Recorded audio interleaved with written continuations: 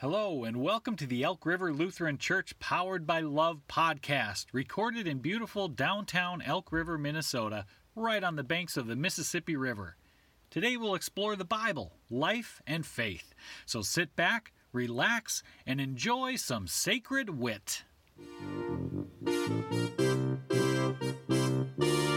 To be powered by love is a spiritual thing, more than a feeling. To be powered by love. Don't take money, don't take fame, don't take no credit card to ride this train. It's strong and sudden, it's cruel sometimes, but it might just save your life. To be powered by love. Well, so we are talking about Psalm 23 for the next several weeks, in fact. Psalm 23, which is one of these most well-known and beloved passages in the entire Bible. It is so often read at funerals, read in hospital rooms, read in all kinds of contexts. And even if you don't know Psalm 23, don't worry, you will. We're going to spend, like I said, 5-6 weeks reading this psalm, praying it, singing it, living it here at church, but even at home we're encouraging you to as well with these little Psalm 23 prayer cards that we have here at the church. As I said, this psalm has shown up in all kinds of places in life and faith and church life, but also even in cultural life. It's shown up in places that you may be surprised, where all of a sudden Psalm 23, there it is. I want to share a few examples. I got 3 of them here. One is the movie Titanic. Anyone seen this movie, Once Upon a Time? So in the movie Titanic, the ship is sinking. Spoiler alert. This is a major spoiler. If you don't know, the Titanic sinks. And so as the ship is sinking, Jack and Rose, these 2 main characters, are running around looking for lifeboats that still have some space. And Jack crawls up the ladder to one of these lifeboats and to see if it has room. And the person in front of him is reciting the 23rd Psalm. It's saying, "Yea, though I walk through the valley of the shadow of death." And Jack says, "Could you hurry it up through that valley there?" That's Psalm 23. Another one that may be less familiar to some is in 2004, Kanye West came out with the album College Dropout and the song Jesus Walks. And here in the middle of these lyrics, it shows up. Now, I can't play the song because of copyright issues, and I can't rap the song because I'm a white kid from North Dakota. But I will read these lyrics and look for Psalm 23 in it. Do you know what the Midwest is? Young and restless, where restless might snatch you necklace, and next this might jack you Lexus. See, this isn't my language, but it's pretty cool. Somebody tell these who Kanye West is. I walk through the valley of the shadow of death is. Top floor view alone will leave you breathless. Try to catch it, it's kind of hard. Getting choked by detectives. Yeah, now check the method. I'm not a rapper, but Kanye West is, and he's one of, I would say, the greatest lyricists of this generation. And what's amazing is I always thought he said that line, walk through the valley of the shadow of death, and it wasn't until I looked at the lyrics that you see it's the valley of the shy of death, as in Chicago. He's talking about violence in the streets of Chicago and even police brutality as he talks about getting choked by detectives. This is 20 years ago he was rapping about this. Well, the next one here is, I'm guessing everyone over the age of 30 can tell me exactly where they were on September 11th in 2001. When the terrorist attacks happened in New York City and D.C., and it was one of the most just scary and unsettling days. And at the very end of that day, President George W. Bush finally addressed the nation from the Oval Office and closed his 4.5-minute speech that day with these words. He said, "Tonight, I ask for your prayers for all those who grieve, for the children whose worlds have been shattered, for all those whose sense of security or safety and security has been threatened. And I pray they will be comforted by a power greater than any of us, spoken through the ages in Psalm 23. Even though I walk through the valley of the shadow of death, I fear no evil, for you are with me. On the surface, it seems kind of odd that a Hollywood movie, a rap song, and a political speech would all draw from the same biblical passage. It is kind of odd until you look at these different contexts and realize what it is that Psalm 23 can speak so powerfully to. You have the story of a boat sinking and killing thousands of people. You have someone in a song talking about the pain of violence in the streets and what it's wreaking on a whole generation of youth. And you have a president comforting a grieving and scared nation. And Psalm 23 is this passage of Scripture that just speaks to those kinds of painful, scary, unknown kind of contexts. And so it shows up in these different places. We're going to look at these first few verses of Psalm 23 here. And so I'm wondering if you could read these with me again as we think about God as our shepherd. So let's read it together if you would. The Lord is my shepherd, I shall not want. He makes me lie down in green pastures. He leads me beside still waters. He restores my soul. He leads me in right paths for his name's sake. I think one of the big and hard questions about Psalm 23 as we read about God being our shepherd is that if God is our shepherd providing and protecting us, then why do ships sink? Then why do kids in the streets of our American cities face violence? Then why do terrorist attacks happen? This is one of the biggest and hardest faith questions to say, if God is supposed to be our shepherd and our protector, why does it sometimes seem like God is not doing a very good job of protecting us? That's a hard question, but it's a fair one that I think if we're all being honest, we've all kind of asked in one way or another. And I wish I had a real easy, quick, succinct answer. But I think Psalm 23 does speak a truth to it, as it says this essentially, that the message of Psalm 23 is not that bad things will never happen to us. It is that we don't have to face those things alone, for thou art with me. This might now only serve to kind of confuse our ideas of God, but I want to talk about shepherding a little bit. This is the Lord is my shepherd. You notice the sheep in our images here. And shepherds in the ancient world, we're a little different than shepherds and farming is here today. In the ancient world, shepherds, if you remember the Christmas story, the shepherds are keeping watch over their flocks by night, living in the fields, and that was what they did. The shepherds lived in the fields, and it was their job to protect the sheep. It was their job to protect the sheep, and so they did. The expectation was that during the day, if any predators came along, the shepherds would fight them off and protect the sheep.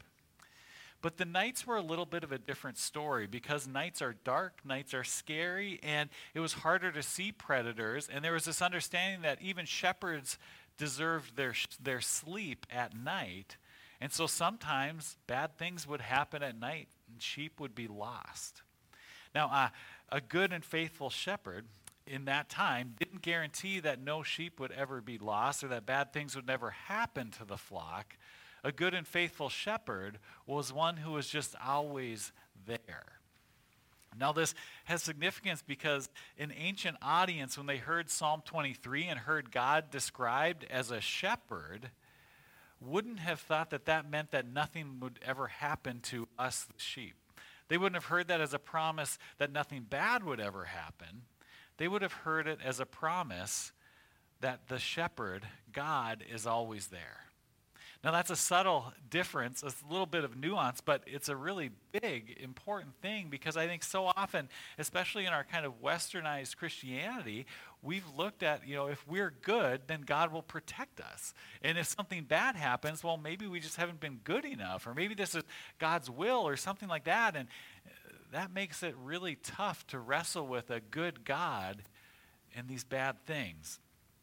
There's a story of a pastor named William Sloane Coffin. He was a chaplain at Yale University for a time, and the story goes that his son died when he was 18 years old in a car accident. It was tragic, sudden car accident, and he was gone. And during that time of grieving, there was another kind of well-meaning pastor who one time said to this Sloane Coffin, I'm sorry for your son's loss, but I guess this just must have been God's will. And Coffin just snapped back at him and said, this was not God's will. He said, this was not God's will. God's was the first heart that broke. That is a way of thinking about where God is at in suffering. Likewise, Martin and Katie Luther, Martin Luther, who our church is named after, our Lutheran church, they lost a son as well. And there's a story that Katie asked Martin, where was God when our son died? And Martin Luther replied and said, the same place he was when his son died. He was there at his side. Our gospel reading talks about Jesus being the good shepherd, being willing to die for us, to stop that bad thing in eternity from happening, that we can always be with the good shepherd, not just in this life, but in eternity. And there's an image of this crucifixion of Jesus, the good shepherd, dying that is really striking, I think. You may recognize this. This is Pieta. It is from, it's carved by Michelangelo. It's at St. Peter's Basilica in Rome. And you look at it, it's Mary holding the body of the crucified Christ. And you look at her face, and there's just so much love and sorrow being poured out all at once in this image. It's a parent looking at a child being willing to do anything to take away that pain. It is a powerful, powerful sculpture that for hundreds of years has moved people. There's one problem with this sculpture. This never took place. This scene of Mary holding the body of Jesus, it just didn't happen. If you read the Gospels, Mary is only at the crucifixion in the Gospel of John, and even in the Gospel of John, she's not there when they take the body of Jesus down from the cross. And so what do we do with that? Michelangelo would have certainly known that, and yet chose to carve this image. So what do we make of that? There's a rabbi who wrote a book on Psalm 23, Rabbi Harold Kushner. I've been loving this book, and it's all on Psalm 23. And in this book, he talks about this sculpture and that reality that this scene doesn't actually show up in the Bible, didn't really happen like this. And so what do we do with it? And here's what he said about it that I think is so striking. He says, let me suggest that the woman in the sculpture, the figure holding the broken body of the crucified Jesus, looking at it so sadly and tenderly, is not Mary, but God. God in his feminine aspect. Not the God who created the world and taught us how to live in it, but the God who created life in all of its fragile vulnerability, the way a mother creates life. A God who grieves for his children when they suffer, who suffers with them when they are cruel to one another, when they hurt and kill one another. This is our God. A God who suffers with us, who feels the pain when God's children are at war, are fighting, or are cruel to each other.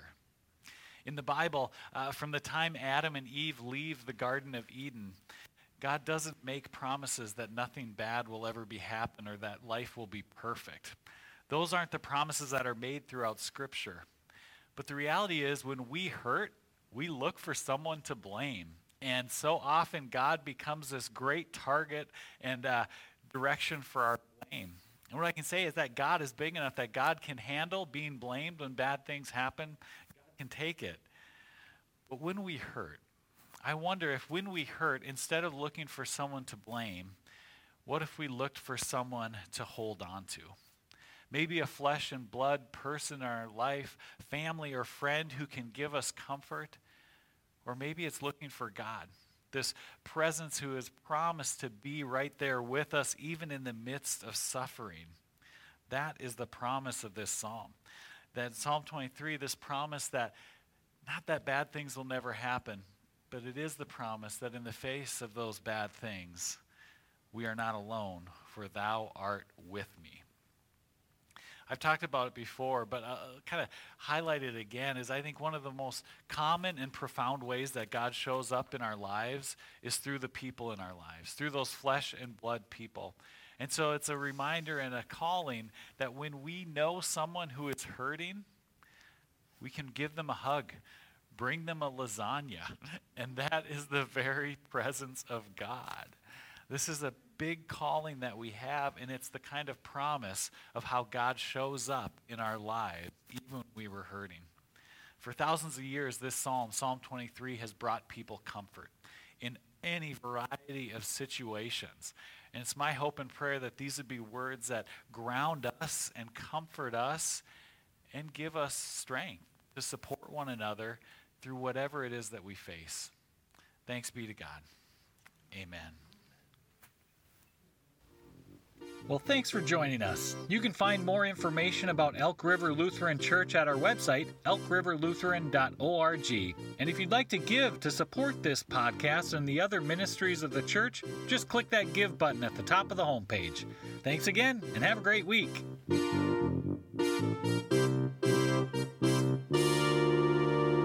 Don't take money, don't take fame, but it might just save your life to be powered by love.